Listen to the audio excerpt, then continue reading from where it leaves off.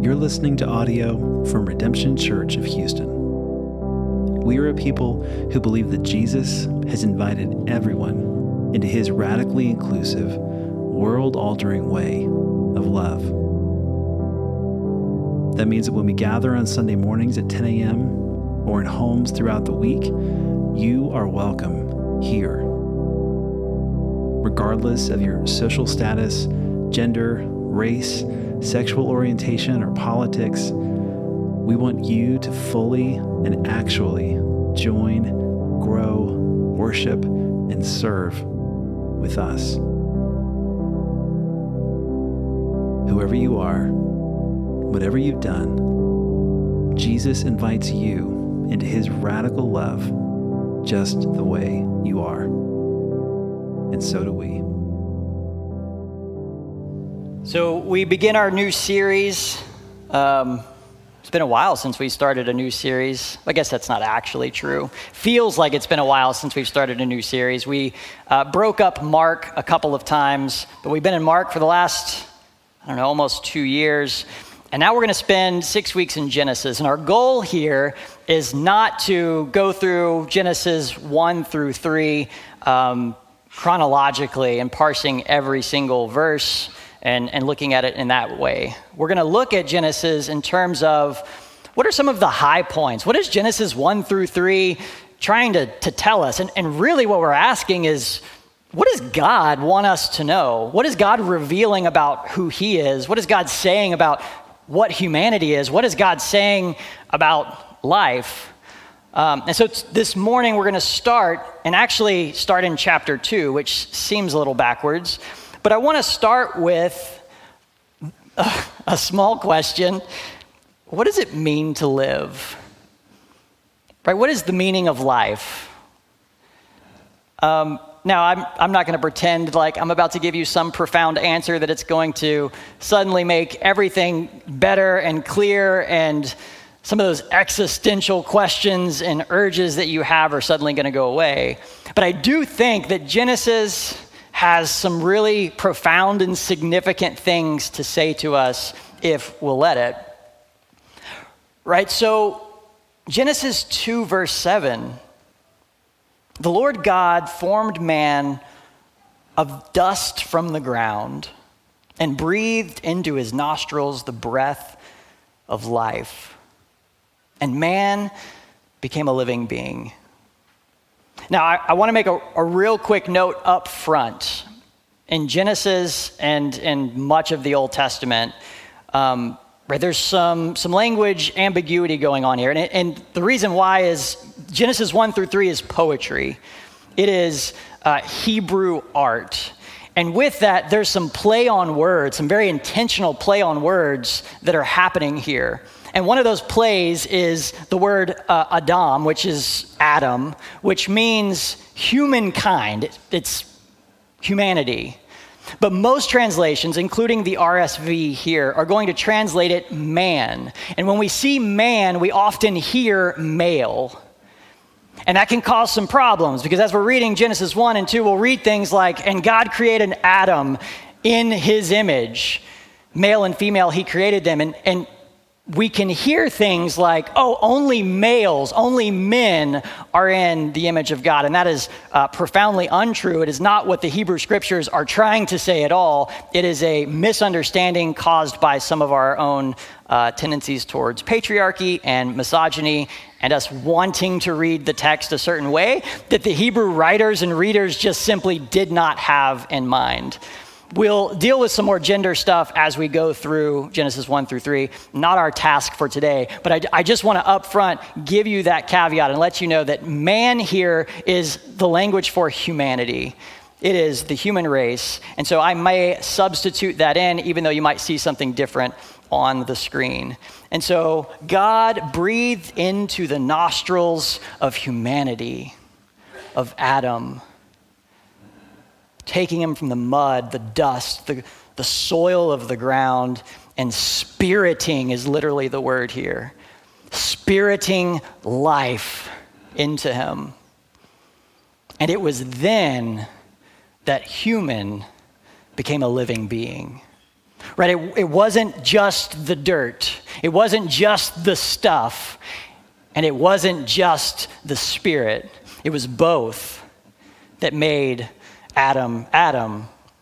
And so what does it mean to live? Well, last Sunday we celebrated resurrection. We all gathered together. We had some mimosas. Some of you had a couple too many. I saw y'all. I'm watching y'all. Thank you for laughing at that. I appreciate that.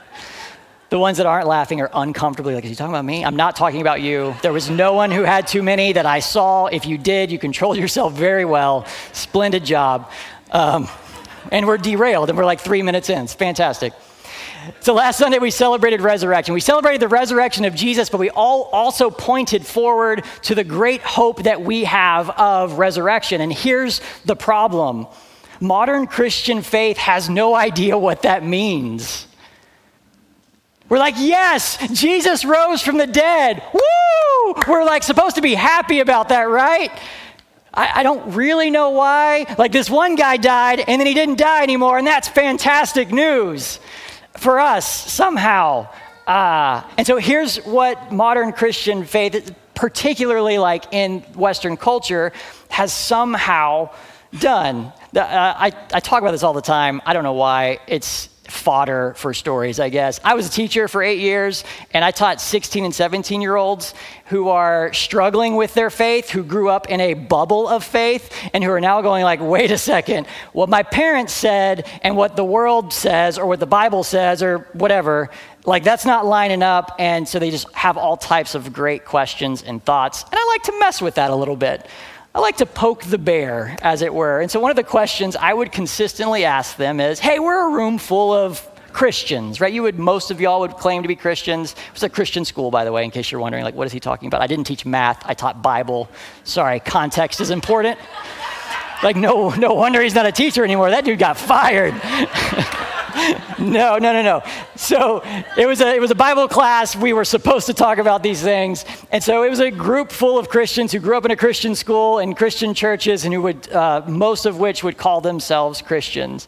And I would ask them the very simple question, hey, what happens to Christians when they die? And they would emphatically, I know this one, easy peasy, done. They go to heaven. Okay, cool. Next question, are they dead? And you could see like, wait a second. No, they're not dead. Okay, so wait. So when someone dies, they're not dead. They go to heaven, and yet, where's their body?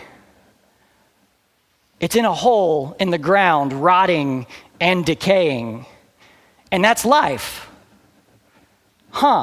That's a real weird definition of life.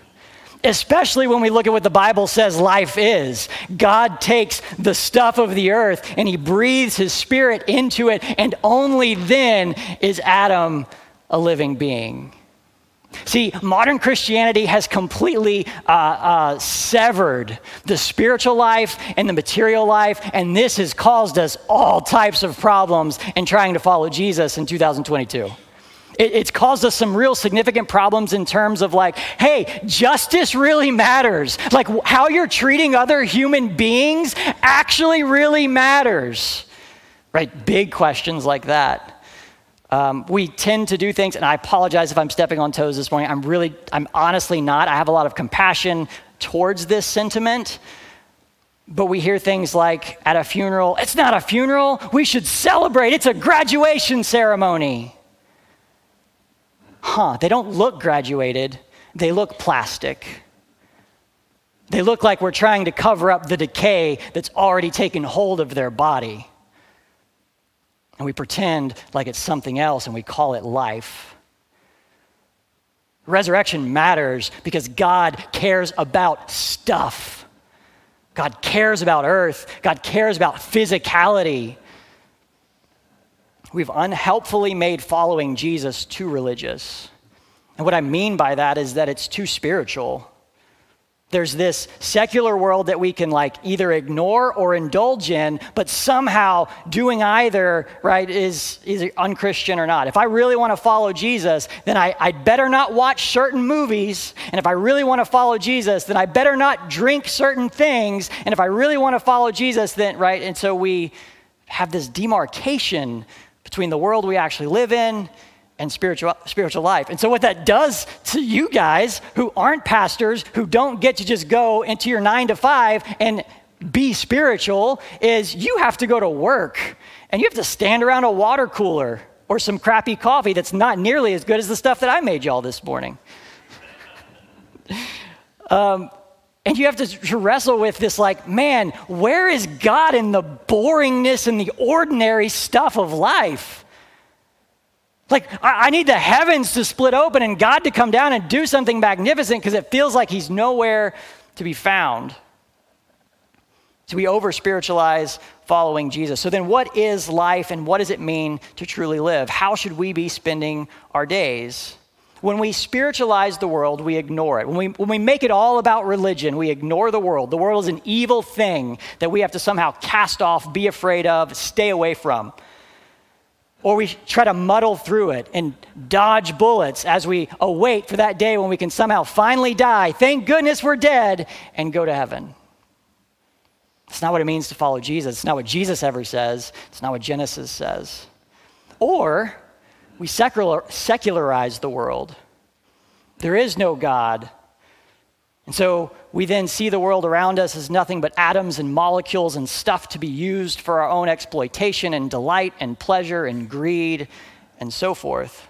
We manipulate the stuff of earth for our own ends.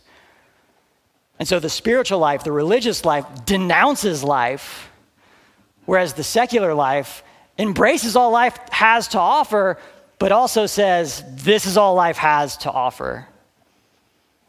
We're dying. See, okay, so again, I'm going to step on some more toes here.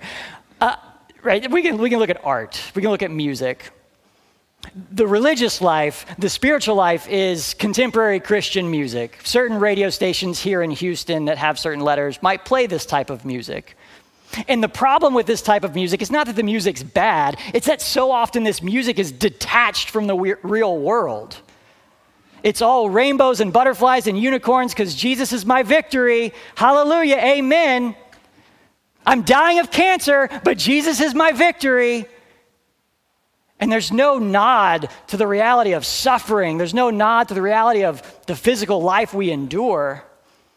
This is the contemporary Christian music life, right? The secular life is the more fun life. This is the YOLO life. This is the one most of your radio stations were tuned into earlier this morning. This is the you only live once life. This is the bleached life, all white seats, cocaine chic life, right? Thank you all for the mid-2000s rap reference. I appreciate the ones who snickered. I know you're now over 30. Congratulations. This is that you only live once, get all that life has to offer, sunglasses and Advil type of living. And it says, hey, this is it. When you die, there's nothing more, so just use the world around you. And I'm here to suggest that is not life either. So then what is life? I'm going to submit to you that life is two things. One, life is embodied. And this is the one I feel like if you grew up in and around the church, if you've heard Christian stuff before, this is probably the one you struggle understanding or believing or just walking around the world filling your head with every day. Like real, actual life, like the type of life that Jesus came to give, the type of life that he died for is embodied. It is fleshly. It is filled with blood and dirt and smells and taste and heat and cold. It is the life of stuff. And we see this in verse 8. This is not just spiritual. This is embodied. And this life is embodied with communion with God. It's embodied spirituality. This is the meaning of life with God. It's not spiritual, it's actual, real, material life. Watch this, verse 8. Right, so remember, as we're reading this, this is God's original intention for humanity. Like God is like, hey, I'm going to create something and it's going to be good and it's going to be beautiful, right? And we know that something goes wrong in chapter 3, and we're going to discuss that in later sermons. But until we get to the thing that's gone wrong, let's acknowledge that this is what God looked at and said, yes, this And the Lord God planted a garden in Eden. Real cool side note, has nothing to do with anything other than this, right? This word garden is translated into the Greek from a Babylonian or Persian word that means, like they had these like really cool hanging gardens, and we would translate it as paradises. Jesus, as he's dying on the cross, turns to the thieves and he says, "You will be with me in the garden. You will be with me in paradise." He's not talking about heaven. I learned that from a devout Orthodox Jewish man, not from a Christian. Christianity is embodied.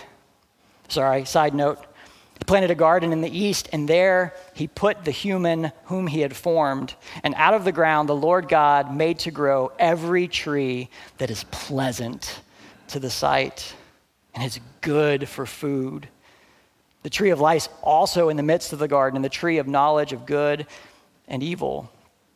See, life is a world given by God for communion with God. They were never meant to be two separate things. The way that you enjoy God, Adam, is you participate in the life of the garden. You participate in the life of the world. You enjoy the pleasant things. You taste the pleasant things. This is pleasing to me. All that exists is God's gift to humanity in Genesis chapter 2. All that's there is God's gift. Take and eat. So I unintentionally, Friday was Earth Day. Did y'all know that? Friday was Earth Day? I think Friday was Earth Day, right? Someone give me, okay, thank you. All right, good. Well, someone's like, that wasn't Friday, it was Wednesday. What is this guy talking about? So I read this morning, stumbled upon it. There was a Buddhist who self-immolated on Earth Day outside of the Supreme Court. But that means they set themselves on fire. Suicide, essentially. They wouldn't call it that. They would say it's offensive to call it that, so I apologize if that offended. So the question becomes like, wait, why? What are you doing? Well, if you explore some of the beliefs of Buddhism, one of the ideas that they have, one of the ideals that they have is like, yeah, there's some kind of like physical world, but they teach that reality is really just an inner sensation. And so what you want to do is you want to turn inwardly in order to really begin to understand what's going on externally. Right? And there's nothing wrong with that. I would say for Christians, much of that is similar. And yet, they continue to go a little bit further to say that because of this, what's outside of you doesn't actually really matter. Physicality doesn't actually really matter. It matters in the sense that you experience it, but it doesn't matter in the sense of like grand scheme of things. And oh boy, does that sound familiar. That is evangelical Christianity to a T. Bodies don't matter. Stuff doesn't matter. It's all going to go away anyways. And so the question becomes, why not do exactly what this Buddhist monk did? If you're just going to go to heaven when you die, once you believe in Jesus, this world's crummy, the next one's so much better. Why don't you just off yourself? Another fantastic question from the mouth of a 17-year-old, by the way. And we can, because suicide is bad. Yeah, but if death is so good and heaven is so great, then why is suicide so bad? Isn't suicide just a gateway into a better life? Isn't suicide just really life? God help us if that's what we think, Christians. That's not what Jesus teaches. Jesus teaches us that death is terrible. Death is the great enemy of God. Death is the thing that absolutely needs to be destroyed, and whether we realize it or not, death is the thing that is hanging its ugly head over us 24/7. The material world matters. Genesis anchors us in the life of soil and earth. Life, real life, true life is material. Jesus affirms this in the grandest way possible. It's what we're meant to be celebrating every Christmas. It's not Jesus' birthday. Happy 2023, third birthday, Jesus. That's a lot of candles. It's the day that God, who created all things, entered into and became his own creation. God loves stuff so much, he became stuff. God loves blood and bones and organs so much, he became blood and bones and organs, and praise be to Jesus. He exists that way today, resurrected in all of his glory in a physical body. Taste or touch, Thomas. Feel. It's physical. It's real. It's material. Jesus wasn't some ghost who pretended to be like, this is a body. Jesus was actually really resurrected, and he said, I'm coming back. Death does not have the final say. I'm coming back. And right, maybe that means when I die today, I'll go to heaven to be with Jesus, but I certainly won't stay there forever and ever and ever, because when Jesus comes back, guess who's coming with him? It's me. I'm coming with him. And I hope you are too. Jesus affirms the material world by becoming a part of the material world, and oh my gosh, how much does he love us? So much so that he would become one of us, not like in some sort of legal way, not just in some like, oh yeah, I'll pretend to be one of you. Like Jesus actually really became human. How human, Brandon? How human did Jesus become? So human that he died. The giver of life died. He allowed himself to be overcome by death. What is that? Wow. He was really, actually, fully human. He wasn't just pretending. He didn't just look human. He didn't just act human. They didn't just think he was human. He was human. And the Gospels affirm this over and over and over. But we're not in the Gospels, we're in Genesis. And just lest you think that material stuff is not good, let me rattle off some stuff from Genesis chapter 1. It's too much to put on the screen. I'm just going to skip around. In the beginning, God created the heavens and the earth. The earth, literally the Hebrew word for land, not earth, even though the two can be like synonymous. The earth was without form and void, and darkness was upon the face of the deep, and the Spirit of God was moving over the face of the waters. And then God said, let there be light, and there was light. And God saw that the light was good. And God said, let the waters under the heavens be gathered together into one place, and then let dry land appear. And it was so. And God called the dry land earth, and the waters that were gathered together he called seas. And God saw that it was good. And God said, let the earth put forth vegetation and plants that yield seeds, and fruit trees bearing fruit in which is their seed, each according to its kind upon the earth. And it was so. And the earth brought forth vegetation, plants yielding seed according to their own kinds, and trees bearing fruit, and which is their seed, each according to its kind. And God saw that it was good. And God made the two great lights, the greater light to rule the day, the lesser light to rule the night. He made the stars also, and God set them in the firmament of the heavens to put light upon the earth, to rule over the day and over the night, and to separate the light from the darkness. And God saw that it was good. And God said, let the waters bring forth swarms of living creatures, and let birds fly above the earth across the firmament of the heavens. So God created the great sea monsters and every living creature that moves, with which the waters swarm, according to their kinds, and every winged bird according to its kind. And God saw that it was good. And God made the beasts of the earth according to their kinds, and the cattle according to their kinds, and everything that creeps upon the ground to its kind. And God saw that it was good, and God saw everything that he had made. And behold, it was very good. There was evening, there was morning, a sixth day. And you know what God does on day 7? He rests. It's the beginning of chapter 2. Why does he rest? Is he tired? Nope. Is he worn out? Nope. He's done. It's good. God didn't create us or the earth that we inhabit to exist in heaven forever and ever and ever. He created us as human beings to live and breathe and work and play and enjoy the delights of life. And he looks at it and he says, yes, This is good. So what does it mean to live? It means to be embodied. But it's not just that. It also means to be in communion with God. Because either of these two things taken on its own is no good, right? We can't have just spiritual life and we can't have just secular life. We need both of these things together.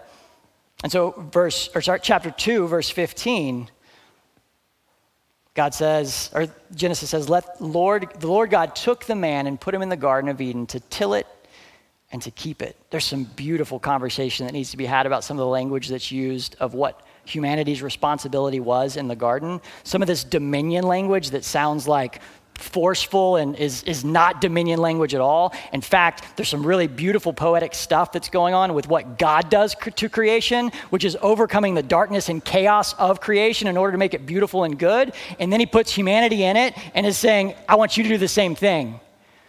Right? Dominion and rulership over creation is not about exerting our authority or power. It's about caretaking. It's about causing the world to flourish. What does God do to creation? He blesses it over and over and over again in chapter 1. And he expects humanity to turn around and bless it as well. That was for free, side note. So the Lord God puts him in the garden to till it and keep it. And the Lord God commanded humanity, saying, you may freely eat of every tree of the garden. And boy, is that an understatement of a translation. The way the Hebrew says this is eat. This is the first command given in Genesis, by the way. The first thing that God says to humanity is go and enjoy the garden. Consume it, partake of it, delight in it. And as you do, delight in me. If you have children, right? Hold on, time out. We live in a broken and fallen world, and children are broken and fallen just like all of the rest of the world, just like us. Okay, so there's a caveat to this. But when you have a child, you give them a gift.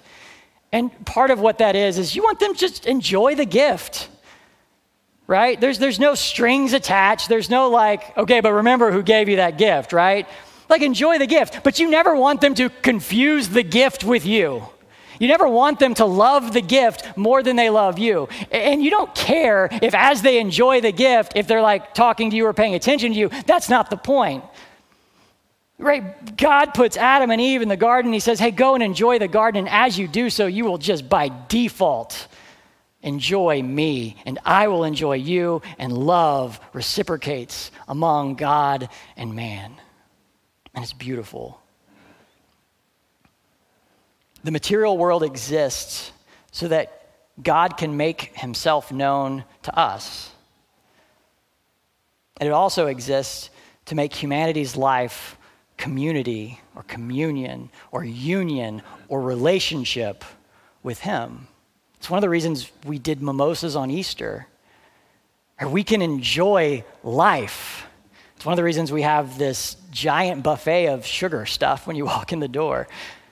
We can eat and drink and enjoy one another and enjoy God at the same time. This is not just okay, I guess we'll allow it. This is what God wants for us. When you look at the language of the Old Testament prophets that describe the kingdom of God, it is a feast. It's not a monastery where we live in a cold cell of concrete and pray and beat ourselves because we thought bad thoughts. That is not life. And whenever life today is not that, because sometimes it's obviously not, we need to remember that this is the very thing that Jesus came to restore and to give us. Communion with God is material and it's embodied, but obviously we're not in the garden today, right? Obviously this has all gone wrong. So what do we make of this? Well, not all of the garden food was good, or at least good for food, I should say. But the tree of the knowledge of good and evil you shall not eat, for in the day that you eat of it, you shall die. So there stands a tree in the middle of humanity that was forbidden from eating, a tree that represented a world apart from communion with God.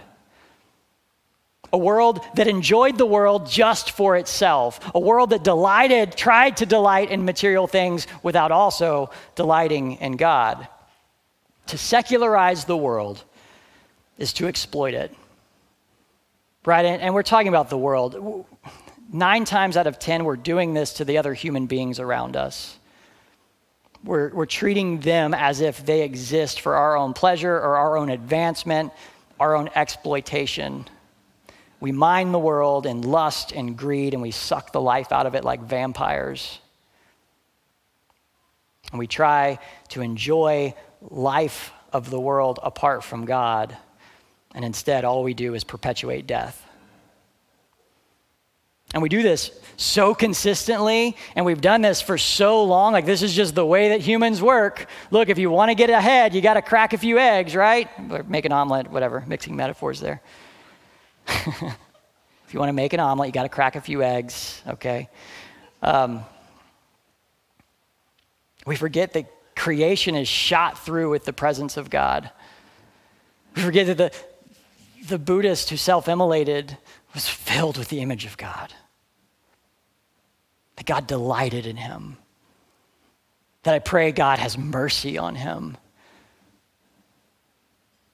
And instead, we look at the world as our enemies, trying to hold us back and hold us down. It's us versus them.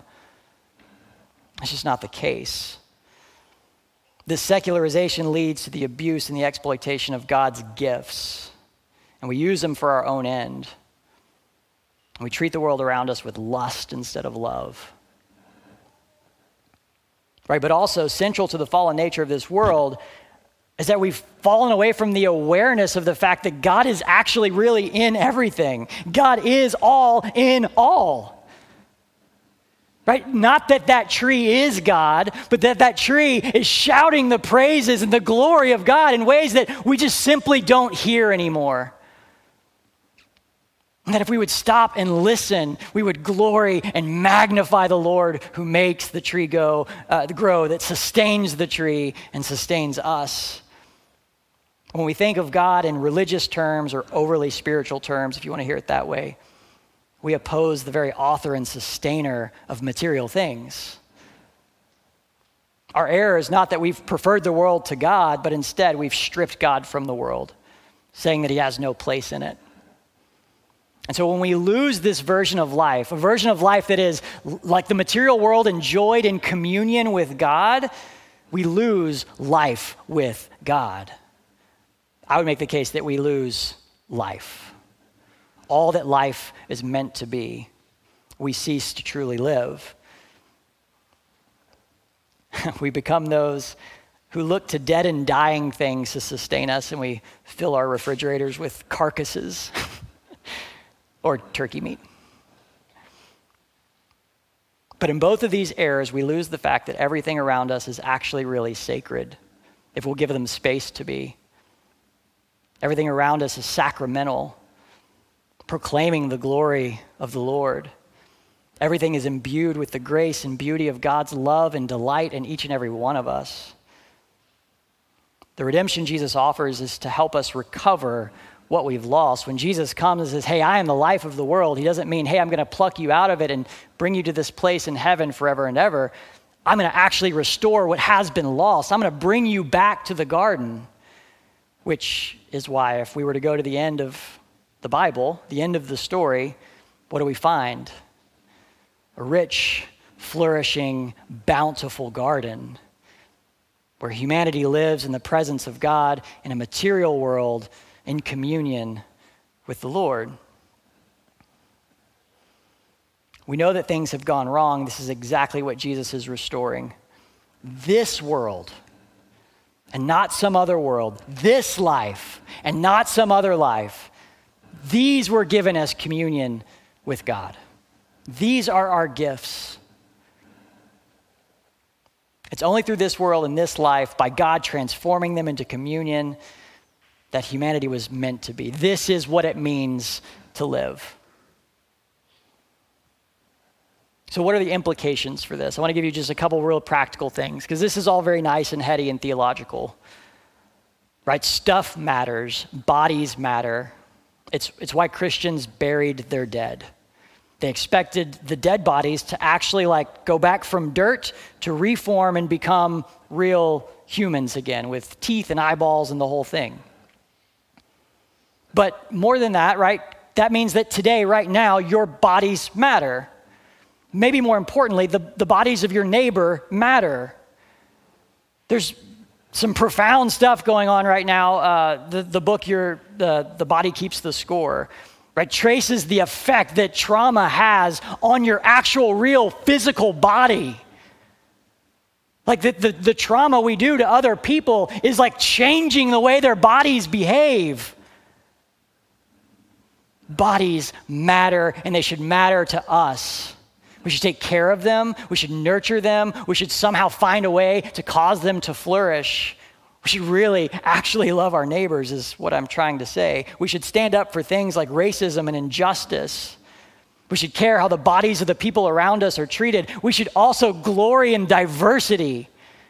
Rather than expecting everybody to look and act like my body does, we can find the beauty in the diversity of cultures and images and colors and all of it.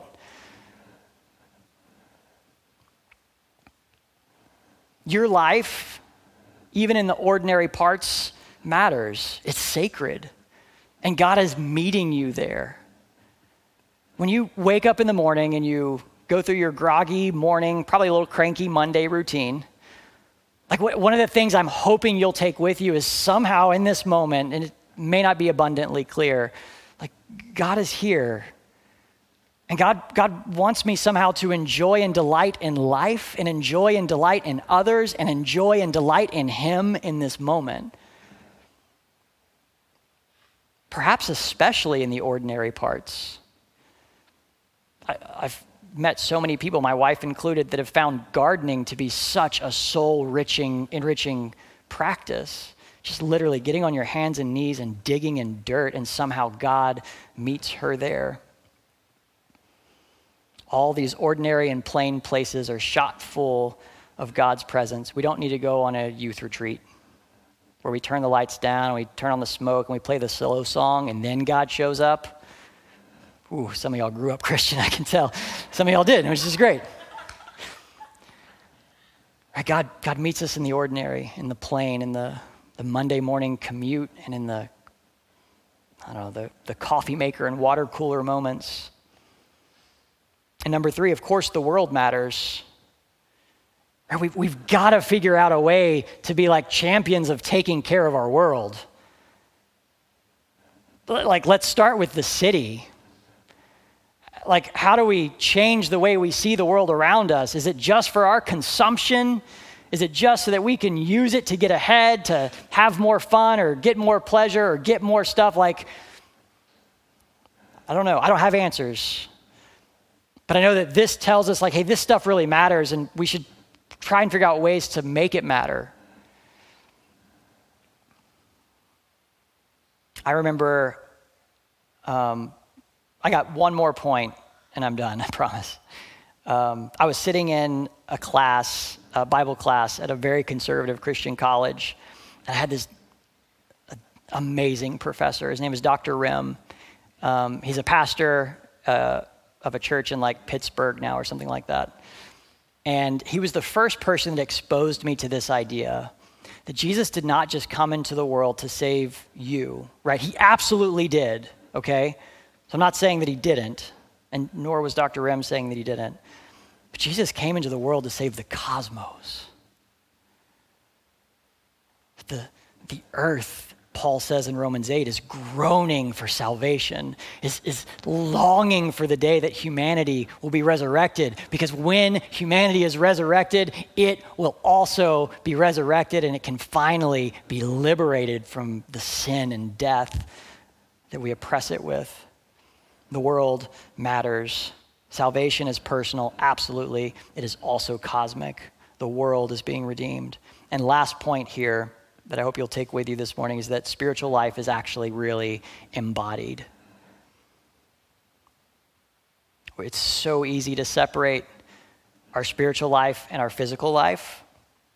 Or maybe let me say it this way. It's so easy to separate our spiritual life from the real world. And we do this, and I do this in all types of ways. And one of the just simplest ways to find profound communion with God is to recognize God is here with me when I'm washing dishes. really and actually. This is one of the great contributions of Brother Lawrence, that we can delight in the presence of God any place, anytime, because God is revealing himself in all sorts of ways. It also means that you can engage God with your body. I don't think we're the type of congregation that dances for the Lord very often. I dance for the Lord sometimes, y'all. No videos, sorry. I'm not going to do it in front of you. And maybe that's silly. But I just find sometimes I'm just so filled with joy and delight in my living room, I just have to dance. And it's not good dancing, but it's honest to God, joy-filled dancing, and it just makes me feel like God is delighting in me, like I'm really actually his child. It frees me up to let go a little bit and just be human. Maybe you get on your knees when you pray. Maybe you lift your hands. Maybe you open your hands. We can engage God with our bodies. We can engage in spiritual life. The Hebrews did it all the time. They didn't see a spiritual life apart from engaging God with your body. To worship God, you went to a place and you did something with your body. We've lost that. I think if we could recover that, it could be helpful in so many ways. Let me pray for us. I've gone way too long. Father, you are the maker of the heavens and the earth, the sustainer of all things. You have, through Christ, made all things, sustaining all things. Help us to see the beauty and the goodness surrounding us, not just for its own sake, but so that we might delight in you. I know there is so much wrong with the world. There is so much ugliness and chaos and brokenness. And we do long for resurrection, but bright spots are breaking through all over. Your glory is breaking through all over. Will you help us to see it? Will you help us to delight in you, to be close to you, to be near you? Jesus, thank you for becoming one of us, for stooping down so that you could lift us all up in creation with you. Will you remake us? Will you remake the world? And until you do, will you allow us to really be your family? It's in your name we pray. Amen.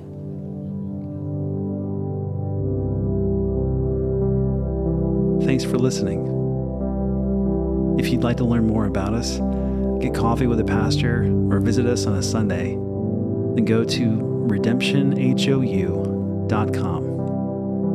And please know today that you are fully loved and fully accepted just the way you are. We hope to hear from you soon.